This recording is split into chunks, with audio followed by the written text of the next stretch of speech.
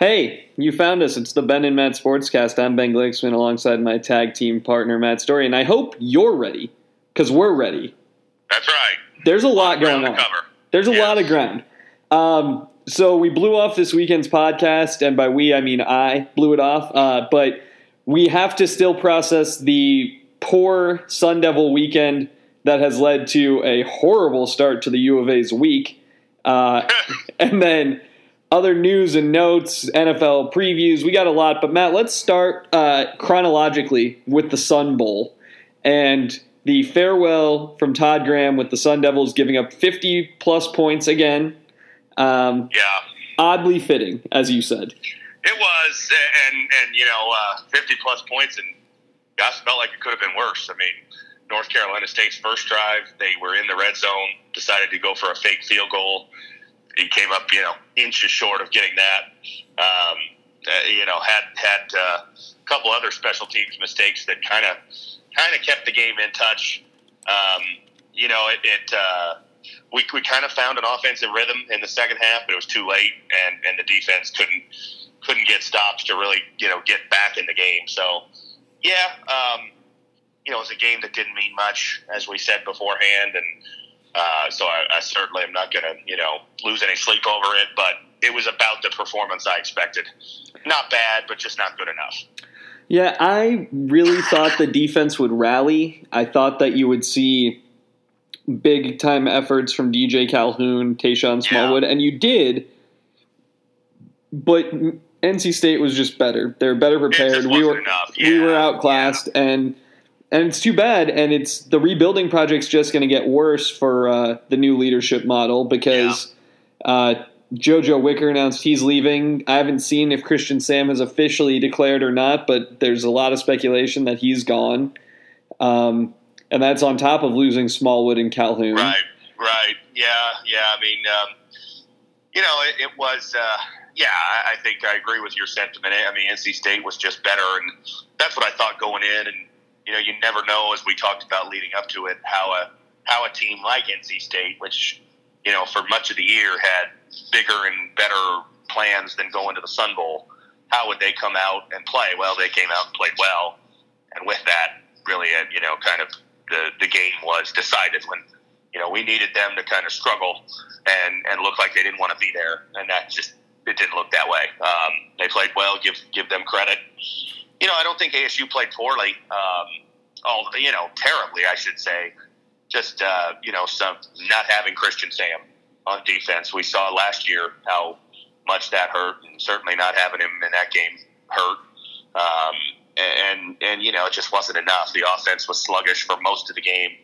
Like I said, got going late, but it was just too late. The hole was too big. And yeah, you're right. I mean, that's going to be a subplot, obviously, of next year. Is a defense that made some games now loses a lot of their key personnel. So how do you replace all that? One thing that I saw today, right before we started recording, obviously this is right after Josh Rosen and Sam Darnold both declared and dove into the draft. But with them gone and Falk leaving, Manny will have the most passing yards of anybody returning, which I thought was surprising with Jake Browning, but they do run the ball a lot in Washington. They do. And Jake Browning honestly did not have a great season this year. They struggled, to ever really get a lot of offensive rhythm going. Had some games where they won big, but it was mostly because they got up and forced turnovers, and wasn't his best year. They lost some personnel from the year before. That's kind of surprising, though. I still would have thought he had more career passing yards. But yeah, I mean, Manny Wilkins becomes, at the very least, the dean of Pac-12 South quarterbacks, I guess, with USC, UCLA. Replacing, I guess, Utah brings back Tyler Huntley, who started most of this year, but he was a freshman. Arizona brings back Tate, who started, 2/3 of this year. And then, Colorado, I don't know, is Montez gone? I'm not sure if he's I believe Montez or not. I believe Montez is gone. Yeah, I thought so. So, even so, obviously just a one-year starter. So, yeah, I mean, Manny is the guy with the most experience, being a 2-year starter most of 2016, all of 2017. And there'll be some pressure on him. Some of it, I don't want to say self-enforced, but by the expectations that the program has put out there. As we've talked about, calling him a wonderful quarterback and going on about his virtues, and if people are going to expect him to be up to that, we will see if he is. Yeah, it's going to be interesting next year. I've been. It is the main talking point of people who know I'm an ASU person who have like a vague following of sports. Right. Is to talk about how great Bobby Hurley is, and then say that's got to make you feel good considering Herm Edwards in the state of the football program. Yeah. I mean, I have noticed the same thing, and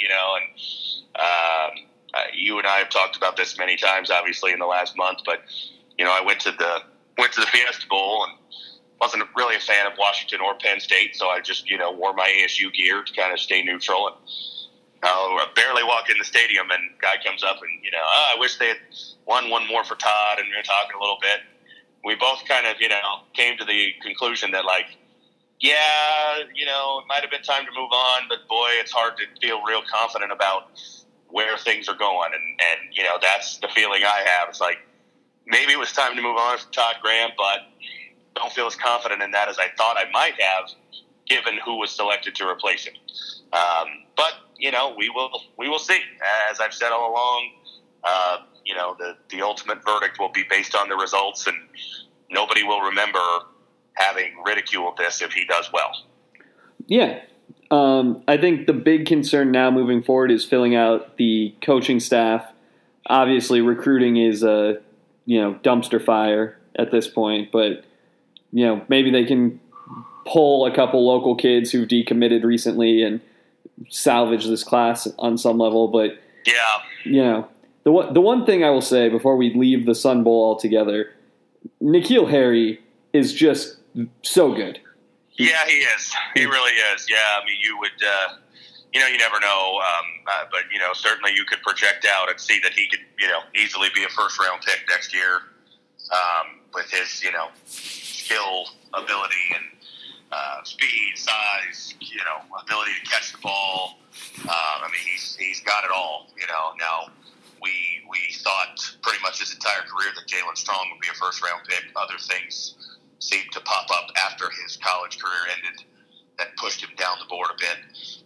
And so you never know. I always hate to say, he's a first-rounder, slam dunk. He's not, but really good player. And certainly when we talk about, the offense, or the defense, I should say, having a lot to replace, the offense shouldn't have much to replace. I mean, I believe you get 9 out of 11 starters back. Yeah, you lose the two running backs, you lose the center, McCollum, right. and but that's it.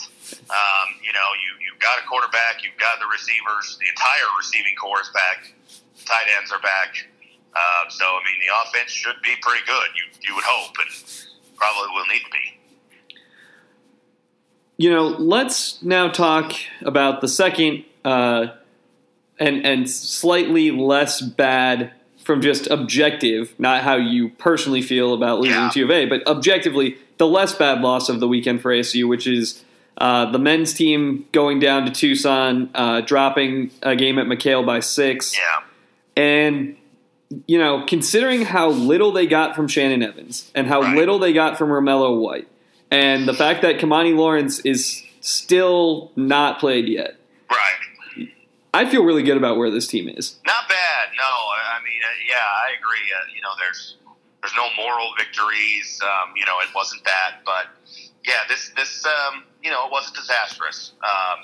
They went down there, they played well, they were in the game till the very end. And as I've said all along, you're not going 30-0. You're going to lose some games. It won't be the only game they lose. And so you kind of just have to accept that fate a little bit. I mean, am I disappointed they lost? Sure. I wanted them to win. They had a chance to win. But, being realistic, they're not going to win every single game. And you just hope that in the games that you lose, you can come out of it, first of all, saying, well, you didn't get trounced. You didn't look crappy.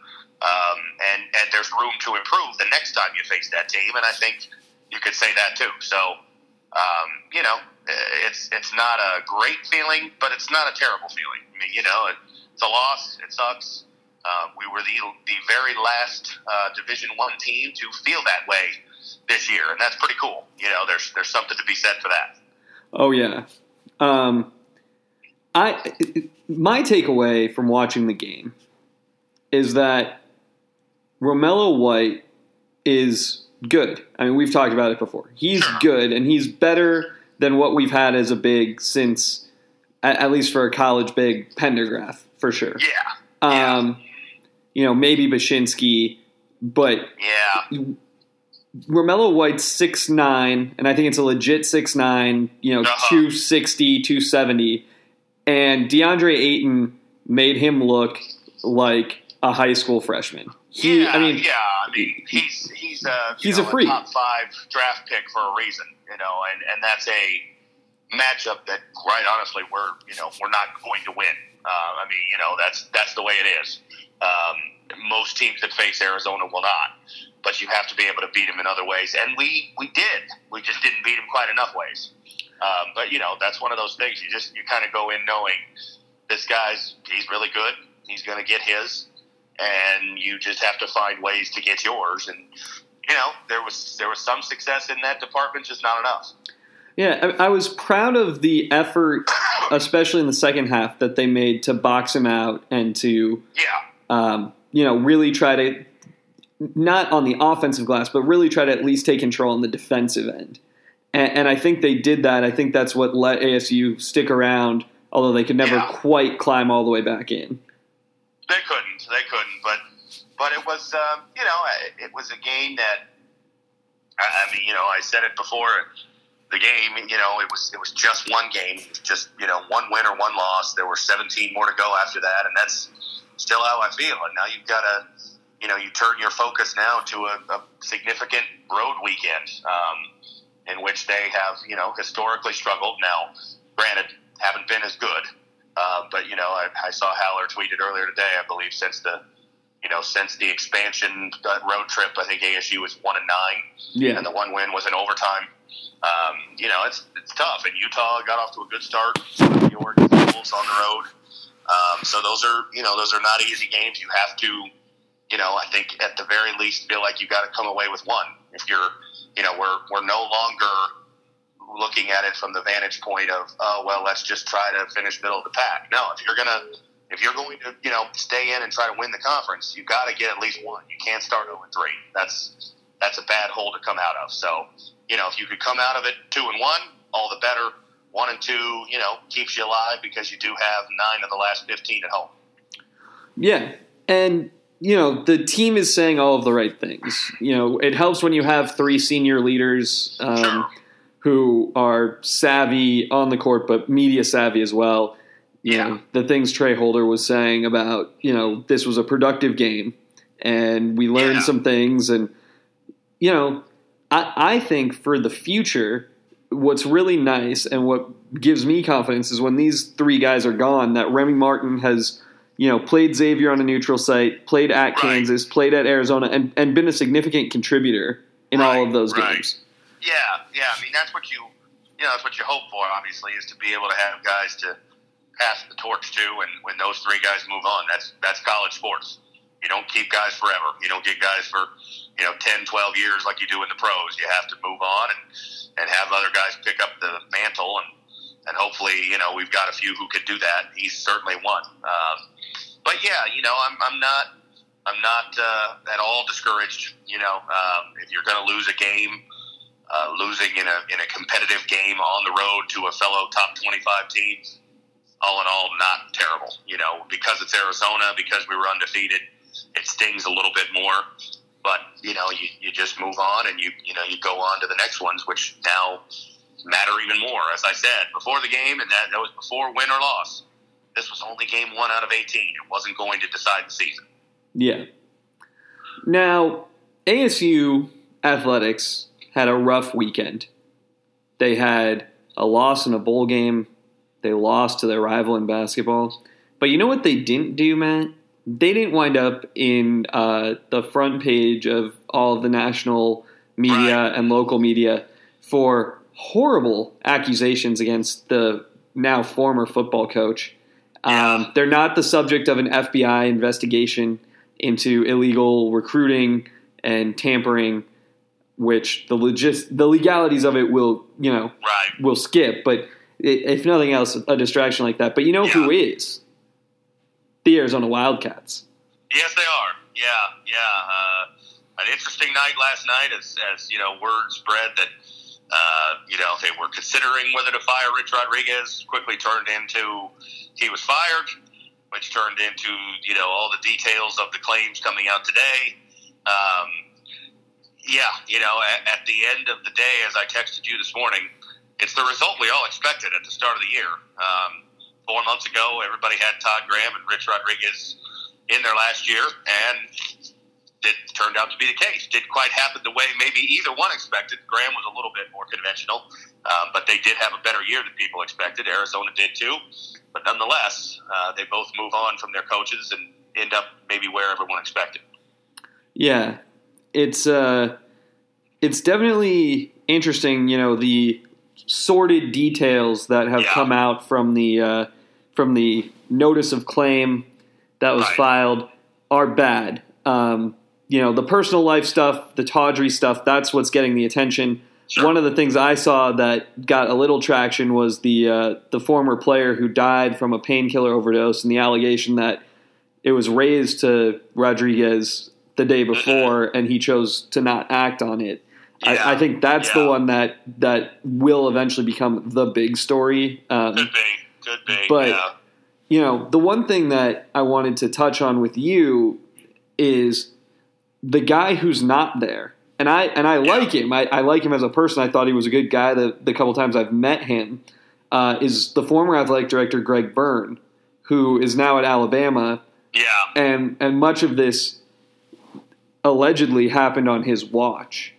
Right. But he's gone now. He's at a different place and a more lucrative place. Do you think that the NCAA has the interest or the inclination to chase him down the way that sometimes former coaches get chased down? Yeah, you haven't really seen that. And so probably not. There's not really precedent for that I can think of. Of an AD kind of getting hit with any sort of penalties or sanctions or whatever from what happened at his previous school. Generally, it's the school that gets punished, maybe the coach, and that's it. I don't know. There's some troubling, I guess, if you want to use that word, details out there about things that happened under his watch. Now, does that mean that he is directly at fault for them? Probably not. But when you're the head honcho, you have to bear the responsibility. Same thing we do to coaches. And a lot of times, coaches end up taking the fall for something that they probably didn't directly do. But look, it's their program; they're supposed to know about it. So I don't know. It will be interesting. But I guess ultimately, I would guess probably not. I think he's probably moved on to greener pastures, in a figurative sense at least, and we'll just kind of skate by on this one. The only other thing, and this is where I will get gripey homerism ASU fan, because I've seen it in ASU Twitter.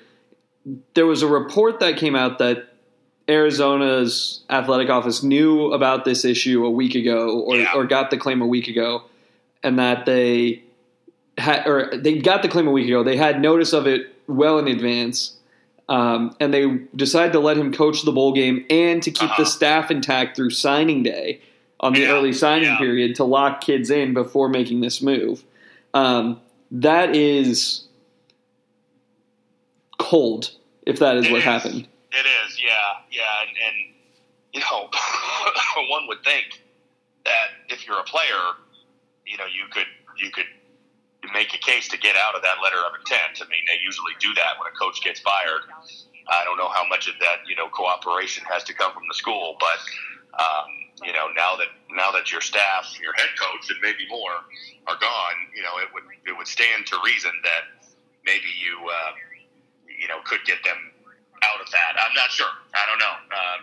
It will be interesting to see if there is some, ramifications to that. You'd think there would be. Yeah, I'm surprised that there isn't, to be quite honest, but I guess I don't know what it is that you could do. That clearly the decision makers were aware of this issue.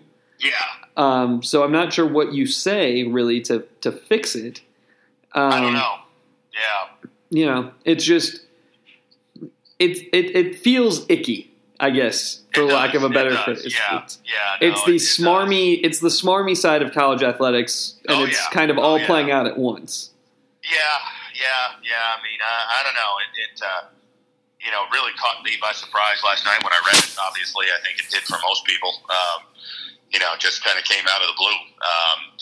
And then, like I said, it happened real fast. I mean, it went from, reports to, being a done deal within like 90 minutes, it seemed like. So obviously they did know about it prior to that. We know that.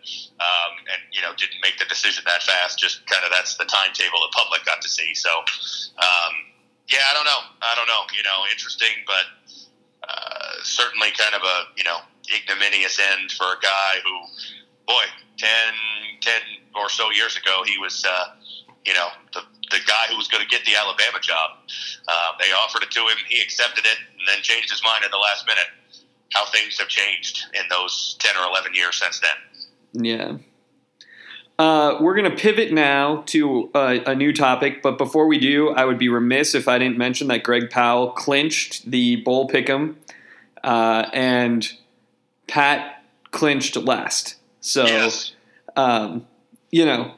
Greg had the win before we got to the college football playoff games. But what did you think of the games? You attended one, the better one. Man. Oh God, what a game! Just unbelievable. Couldn't have gotten a better game to go to. I mean, you dream about going to a Rose Bowl like that has that sort of drama, that sort of tension.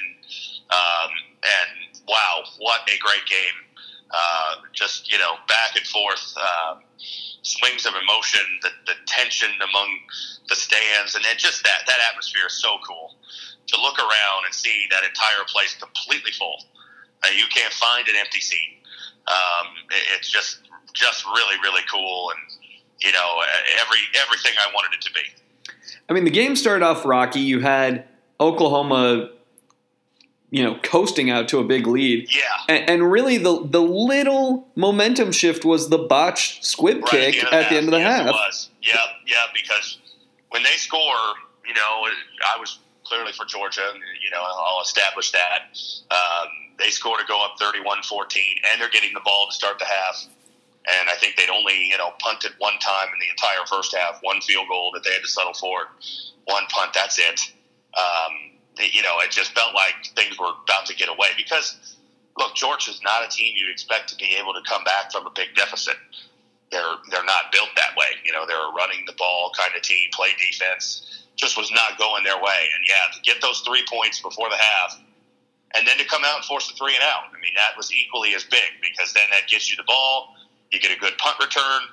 You get a one-play touchdown drive when Nick Chubb, takes a 5-yard run and turns it into 50. And all of a sudden, the whole game, within the span of about 4 minutes of actual game time, from end of first half to start of second, it's a 7-point game. You're thinking, this is there, and then that whole second half was just tremendous drama. I mean, every play felt tense, every drive felt like it could swing the game. You just couldn't ask for more as far as entertainment value. And Sony Michel, what a performance! Unbelievable. Both of those backs, so good.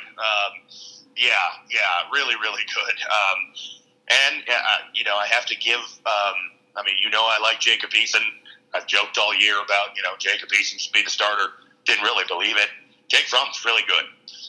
He didn't set records. Obviously, they had a lot around him, but the drive there when they were down by 7, to go down the field, to make plays, couple third down conversions that were difficult plays, and he was impressive. And some of his recognition, too, the touchdown that tied the game in the third quarter, he made the adjustment at the line and got the ball to Sony Michel, who broke through when nobody was there.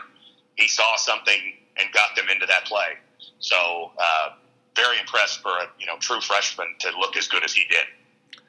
On the flip side, Alabama won the third of three with Clemson, which was not nearly as exciting as the first two. No, just kind of a workmanlike victory. Yeah, it was going to be really hard to live up to what happened in the first game. From my experience, I didn't see any of the first half. I was checking the score, but I was waiting to get out of the stadium, and it just was really hard for me to care.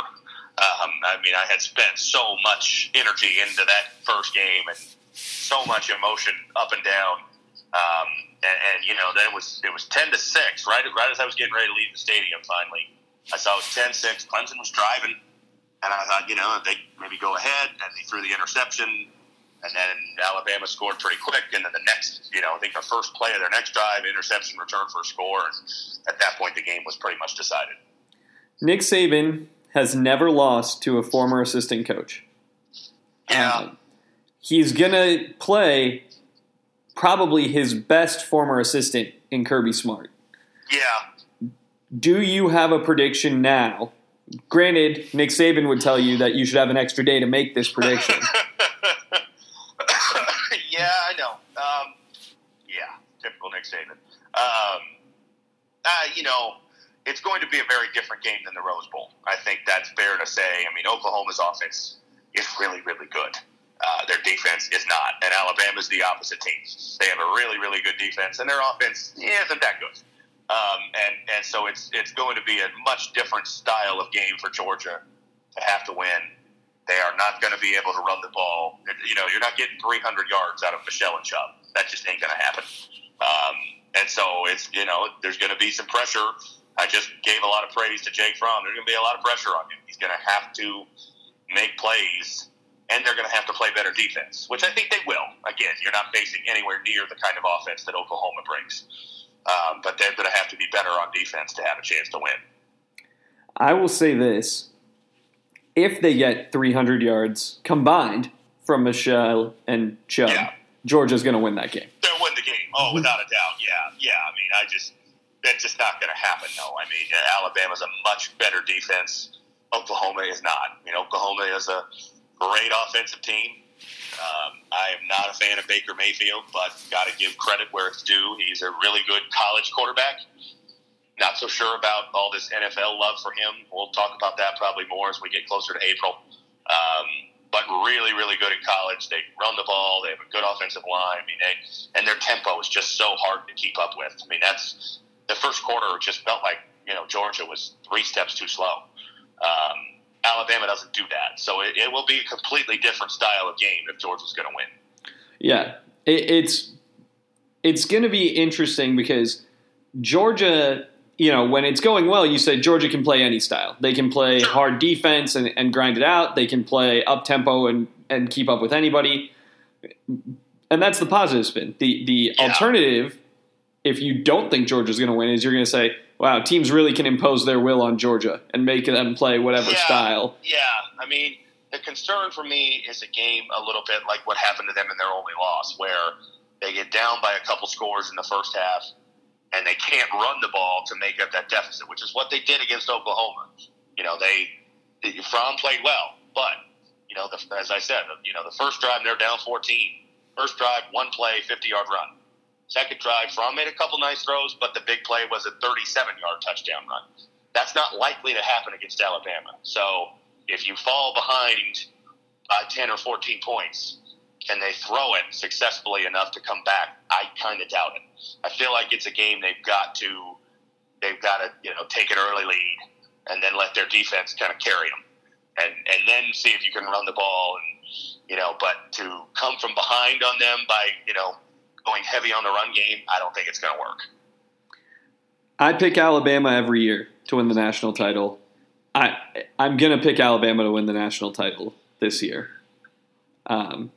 So that's where I'm going. I'm sticking with that, and I'm taking Alabama. I think it's going to be a good game. I think it's going to be fun. I'm not a hater of the All-SEC matchup this year. No, I'm not a hater of it. I'm not a hater of the SEC. I like SEC programs. I don't know. There's sort of a hollow feeling for me, and maybe it's just because of how great that Rose Bowl was. But as soon as that game ended and the elation of that, and I kind of felt like there's another one. And I don't know. It's hard for me to get up for this because I don't know how much Georgia's got left in the tank. I want to believe they can win, but I'm not feeling great about it. Do you think either of these teams would have a chance against Central Florida? Like a chance to beat Central Florida? Yeah, I think Central Florida would have a chance to beat either one of them. If you're asking me legitimately, do I think that they would absolutely beat them? No, but I think that they could because why not? I mean, again, the only loss that Georgia and the only loss that Alabama have this year is to Auburn, who just lost to Central Florida. So we're not, I know people joke around and they do those things, this team beat this team and this team. So therefore, Florida Atlantic is the best team in the country. We're not really doing that. I mean, you don't have to stretch too far to see that Central Florida is on par with these teams. Well, and that's the thing is, no one beat them. That's the thing that they can point to is, when you do those fun games, like you can draw, ASU beat Washington, Washington beat so-and-so. But you don't, you can't. ASU is better than Alabama. Yeah. I mean, it's a fun, thing, but it means nothing. But yeah, in this particular case, this team is the only team in the country that did not lose a game all year. Just beat, a team that was one win away from making the playoffs. I mean, if Auburn had won the SEC title game, they would have been in the playoffs. Now, can you argue, well, did Auburn really want to be there? Did they play their best? Okay, no, they probably didn't. But nonetheless, they were a team that was to the very end in the playoff mix, going to the playoff if they had beaten Georgia in the SEC title game. And they got beat by UCF. So should UCF have gotten a chance to play for the title? Maybe. Now, would you rank them above these four? Probably not. But, could you certainly make the argument this is why we should have more than four? Yeah, you probably can. Now, I'm not sold on that, but I can see why people would buy it. I just, I think it's one of those things, had they lost, it would have been so much easier, Yeah, without a doubt. No question. Yeah, if they lose to Auburn, then it's, that was a nice little story, and yeah, that's great, pat on the head, good job, and then you move on. But yeah, when they win, and they beat the team that beat, the two teams in the title game, it's pretty, easy if you want to kind of, be a rabble rouser to say, hey, wait a minute, why isn't this team in the picture? And it's hard to argue against. I hear the argument of, well, they scheduled. They're in a conference. What do you want them to do? I mean, this is the conference they're in. And I don't see the SEC or the ACC banging down the doors to get them in. Right. That's always another thing. Whenever you hear that, well, somebody has to schedule those teams or let them in. Yeah, I mean, let them in their conference or be willing to schedule. Is it their fault? They scheduled Georgia Tech this year. It got wiped out because of the hurricane. Did get rescheduled. Now, Georgia Tech wasn't a great team, but it would have been a win over an ACC team. Maybe that would have carried a little more weight. I don't know. The American, I think, is a pretty good conference. On par with the other five? Probably not, but pretty good. And to go undefeated through that conference is impressive. Again, if you want to make the case, and I'm not sure I want to make it, that the playoffs should be expanded, Central Florida is certainly a great, example to make that case. They are hanging a national title banner. They are taking a trip to Disneyland. I think that's kind of funny. I mean, it's a thumb to the eye, basically, of college football. And we're going to do it anyway. And you know what? More power to them. You go back and look. A lot of national championships in the 50s and 60s and 70s are simply because the school said, "Yep, we're national champions." So hey, you know what? Go for it. Yeah, they're taking it back. Yeah. I think it's kind of funny, And I love that the AD is all in with it to the point of paying the coaches national championship bonuses. I think it's fantastic. Yeah. Well, let's go on and talk about the NFL playoffs.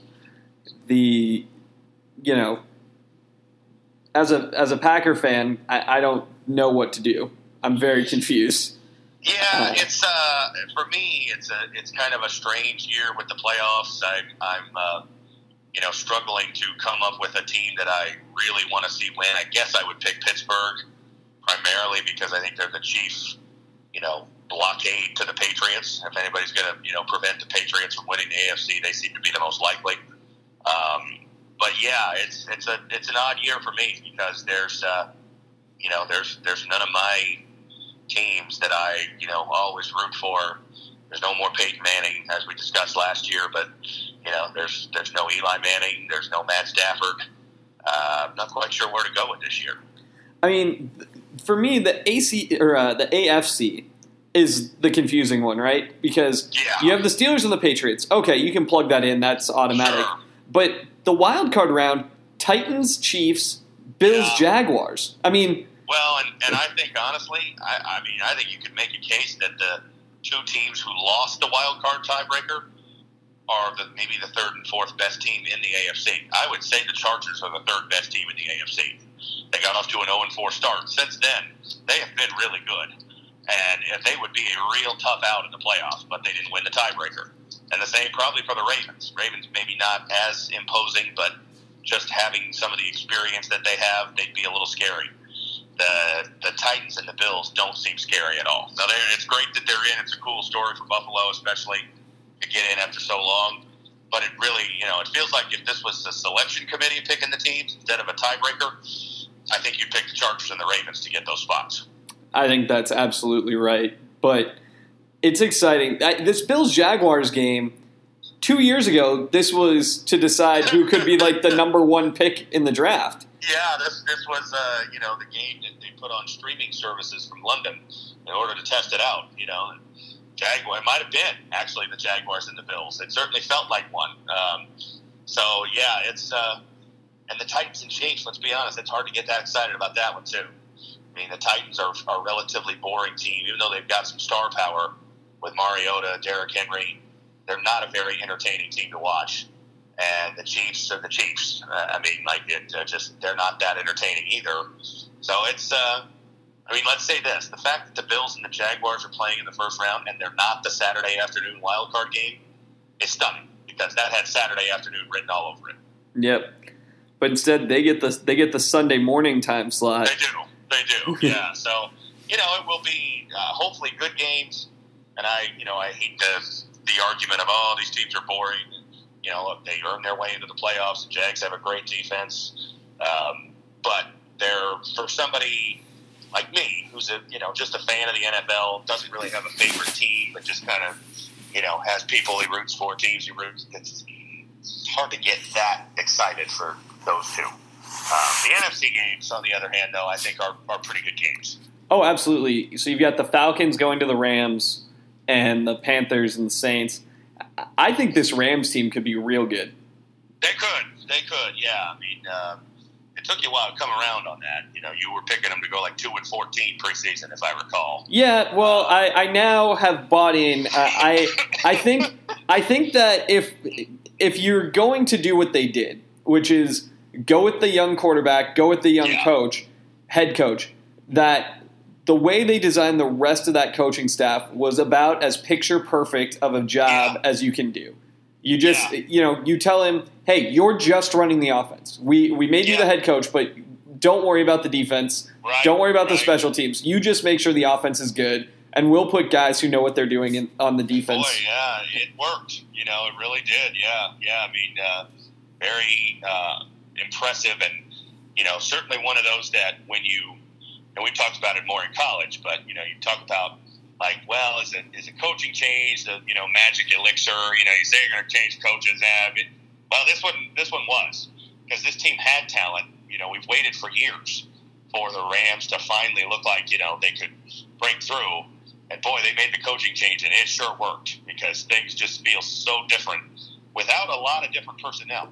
Some differences. I mean, they added Sammy Watkins and drafted Cooper Kupp and some guys who've been good, but most of the key guys were guys who were there last year when the team went 4-12. I mean, so it shows you having the right coach can make a big difference. It's an indictment of Jeff Fisher. It is, and the way that Goff sort of exploded onto the scene this year. Yes, And look, Goff got a horrible edit on Hard Knocks. He did. That made him look like a guy who was just like not trying to learn the playbook, not that concerned about his role on the team, not a leader.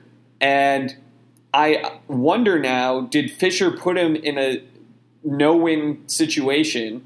And I don't know. Yeah, you do wonder. You're right. Goff did not come out of that looking great. And just part of it with Goff, I think, is he has that sort of Eli Manning type demeanor. He's not a real fiery guy. He's not a guy who kind of barks at you and the Baker Mayfield running up and down the sideline and gesturing. And he's more kind of a laid back, and so it's easy to criticize. When things aren't going well, and they went terribly last year. Oh, this guy's over his head. He's a bust. Well, he got coached, and he looks a whole lot better now. Yeah. I also think one of the things that hurt Goff was how immediately successful Wentz was last season. Yeah, agreed. Yeah, and now here, too bad, unfortunately, that Wentz got hurt because it could have been the NFC title game. Would have been fun to see them square off in the playoffs. Yeah, but Wentz is down. The Eagles are scrambling to rebuild Nick Foles' throwing mechanics, and I don't think that this is the time of year to do that. No, they look awfully vulnerable. They appear to be much like the Raiders last year, except with a first-round bye. And the Raiders, would have had that first-round bye until they lost the last game, and the Chiefs were right on their heels. The Eagles had a little bit more cushion. But, boy, they're the number one seed, but it doesn't feel like they're the number one seed. I think I would rank them maybe 5 or 6 among teams most likely to get to the Super Bowl, and maybe ahead of Atlanta, just because Atlanta, give them credit, they won the games they had to, but they never looked that impressive this year. Every time you think they're going to turn it on, they don't. But the other teams in the NFC all look more legitimate to me than what the Eagles do right now.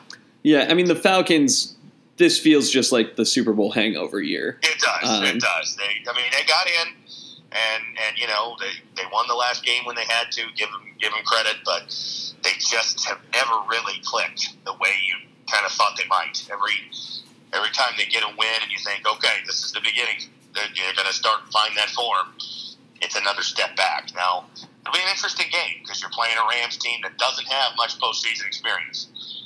We just talked about the quarterback, the running back, a lot of the guys on defense, they've never been there before. The head coach. Loaded with it. The head coach, yeah. And Atlanta's loaded with it because they were in the Super Bowl last year. So it'll be interesting. That'll be an interesting contrast. But I favor the Rams in that game by a little bit. Wouldn't shock me if Atlanta won, but I think the Rams will. I think that it's going to be chalk in the first weekend. I think it's going to be teams. Chiefs, Rams, Saints, Jags.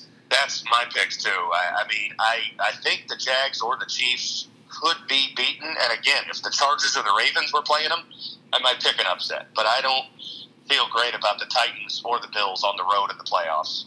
And, I think the Saints are really good. And I think the Rams are better than the Falcons. I go all 4 home teams through this weekend. And then start to get away from it a little bit in the second weekend, I would say. I think that the Bills were trying to choke. And they benched Tyrod Taylor, and they did all these things. They were trying to not make the playoffs again for some reason. Yeah, they survived the disastrous Nathan Peterman start and still got in the playoffs. Yeah, which makes, they are the weirdest playoff story to me of these teams. They are, yeah. No, very, very strange season for them, up and down. Hard to believe that they did get in. When it came down to it, they needed a, Andy Dalton 4th and 12 touchdown pass in Baltimore to get it done. And I'll be darned, he got it done. Who would have expected it? But that's why the Bengals don't make changes, because you can always count on Marvin Lewis and Andy Dalton to come through in the clutch. So I know it. Yeah. Andy Dalton finally wins a big game. It just comes for another team. It comes down to it. But it was wild. Sure didn't expect that as that last drive was unfolding. I was watching it, thinking, I'm sure Andy Dalton's going to lead them down the field. Well, he did.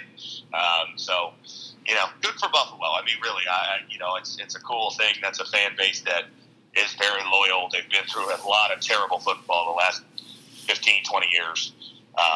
They haven't turned the corner, but it's nice to get them back in the playoffs at the very least. I don't think they've found a sustainable formula just yet, but, getting them in the playoffs is a big thing for, a franchise that hasn't been there for 18 years, I guess. I don't know that we should go through every round right now, but do you have a Super Bowl pick now? I do. I would go with I'm going to go Pittsburgh out of the AFC simply because I won't pick New England. And torn on the NFC between the Saints and the Vikings, but I'm going to go with the Vikings. I think that defense is big time, and I think they're going to get the NFC title game at home, and that might be the difference. I mean, I'm going to go Patriots just because that's where my head is right now.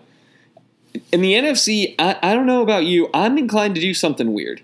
I don't know how you're going to feel about this, but I want to say Rams. I want to go complete reversal from my earlier view and just say that it all just sort of magically clicks and it looks good.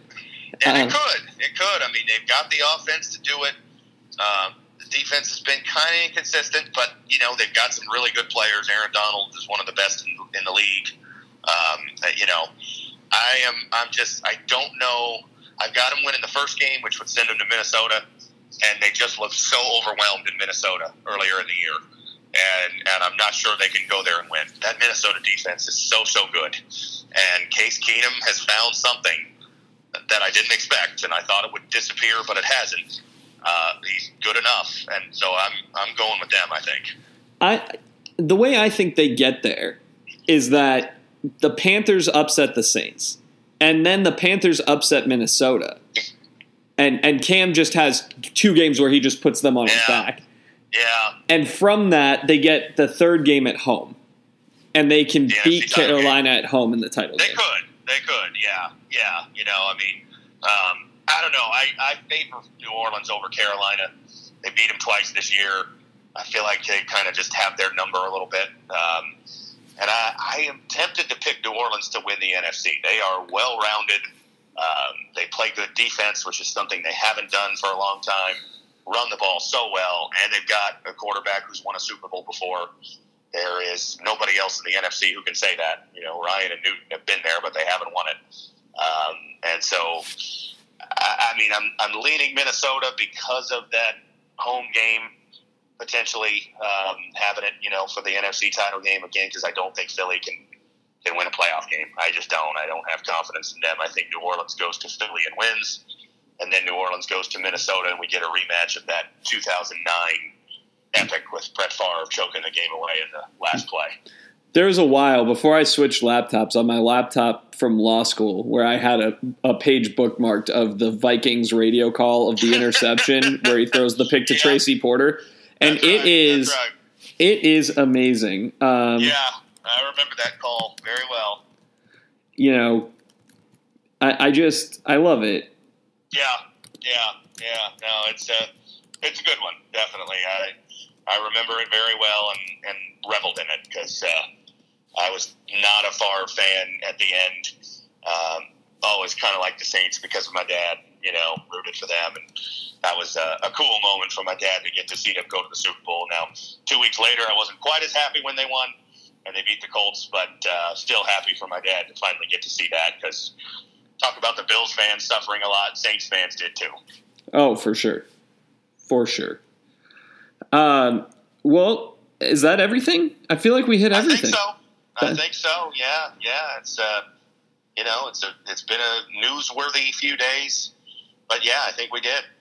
Well, good job by us, and good job by you all for sticking with us. Happy 2018, everybody. Again, congrats to Powell and Pat. It was a good effort. Maybe let's work on the pick'em next year. At least the re-ranking, like reordering your confidence levels. Yes, I did notice he did not actually rank by confidence, and that probably hurt him a little bit.